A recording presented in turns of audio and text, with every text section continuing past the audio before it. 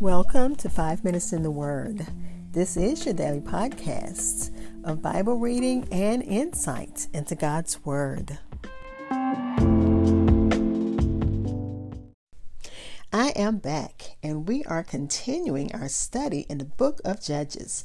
We're still in chapter 16, looking at verses 6 through 9, read from the New King James Version. And we're studying and looking at the life of Samson. And we're still looking at Samson and Delilah, which is a very familiar Bible story.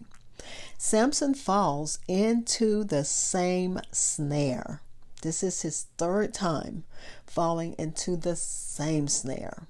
It's hard to say whether this is more of Samson's weakness or if this is Delilah's wickedness. But let's listen to the biblical account. It reads, "So Delilah said to Samson, 'Please tell me where your great strength lies, and with what you may be bound to afflict you.'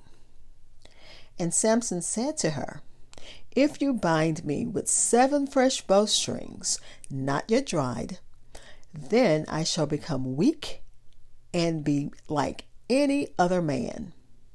So the lords of the Philistines brought up to her 7 fresh bowstrings, not yet dried, and she bound him with them. Now men were lying in wait, staying with her in the room. And she said to him, 'The Philistines are upon you, Samson.' But he broke the bowstrings as a strand of yarn breaks when it touches fire. So the secret of his strength was not known." Again, Judges chapter 16, verses 6 through 9, read from the New King James Version. I'll be back to share insights and close with prayer.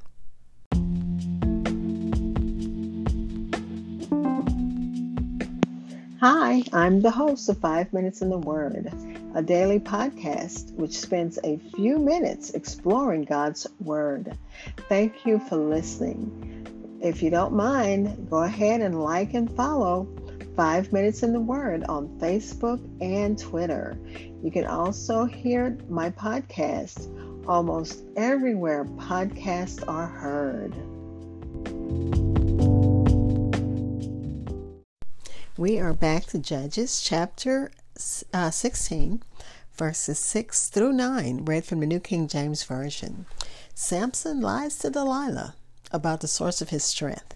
She said, "Please tell me where your great strength lies." The source of Samson's strength was not obvious. This means he was probably not a large, heavily muscular man like a modern-day bodybuilder. So you won't see Arnold Schwarzenegger, but just an ordinary, small, skinny, probably looking man. Just a normal man, normal height. Could anything be more wicked than Delilah's insistence to discover a secret which she knew would endanger his life? What could be more base and disingenuous, more false and treacherous, than to have him lay his head in her lap as one whom she loved, and at the same time to design the way to betray him to those who were in the room with her? And he kept his wits about him in, giving her an answer that wasn't true. She asked him where did his strength lay, or where did it lie, and whether it was possible for him to be bound and afflicted, pretending that she only desired that he would satisfy her curiosity in this one little matter, and that she thought it was impossible for him to be bound by anything more than her charms. And she said, "Now what can we use to bind you that we may afflict you?" So she told him her plan. So, you look at Samson and you wonder, wow, what kind of man is this? You see the trap. You know it's a trap, and you walk right into it. Delilah knew that Samson was strong, yet she also knew that he could be bound with something. And this was indeed true. One might say that he was bound by the attention and affection of an ungodly woman. Ungodly and attractive, probably. She was probably a beautiful woman. And remember, Solomon talked about that. And she asked, and not just to afflict you, but to bind you. And Samson could have easily known and seen Delilah's heart by the way she immediately tried to bind him with what he deceptively said he could be bound with.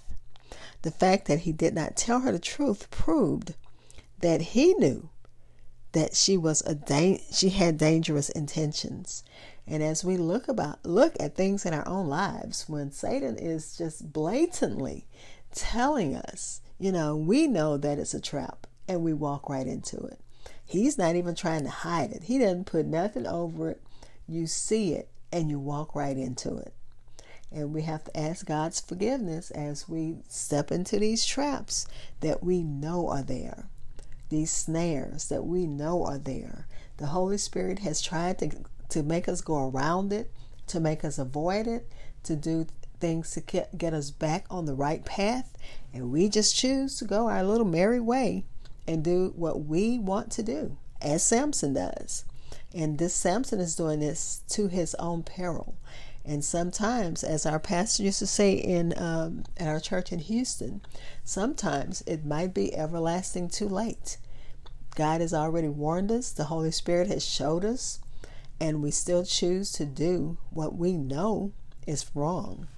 And it's like it's everlasting too late. God has to deal with us like that child that has to be disciplined because he's been warned or she's been warned many times. Don't touch the stove. You're going to get burned. Don't grab the cat by the tail. You're going to get scratched. And they do it anyway. That's what happens with disobedience. Let's pray.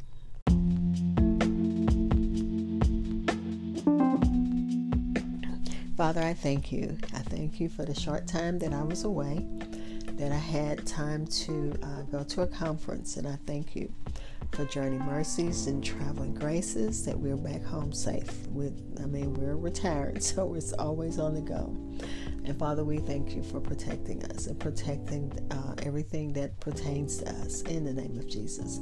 Father, we're praying. There's so much going on in the world. There's so much going on in the world. All we can do is cast all of it towards you and cast it on you, because that's what your word says. Cast our cares upon you because you care for us. We thank you, God, that you care for us. We thank you, God, for your Holy Spirit that guides us. We thank you, God, for your Son, for his life, his death, and his resurrection for us as a propitiation, a word that's hard for me to say, but as a way to cleanse us of our sins. We thank you for that, Father. We thank you for the picture, even as we read about Samson, a person, a man, a great man, a leader, who, as one historian said about, I can't remember who it was, to paint him warts and all. So we see your heroes, warts and all, and we thank you for that. We thank you that you show us that you can use even what seems like the worst of us to do the best for you. We thank you for that, Father. We're praying for those who need you in a special way, and at this time they can voice whatever their needs are. And God, as we voice our needs, we're thanking you in advance for answered prayers. In the name of Jesus, amen. Thank you for spending time in God's Word with me. Be blessed.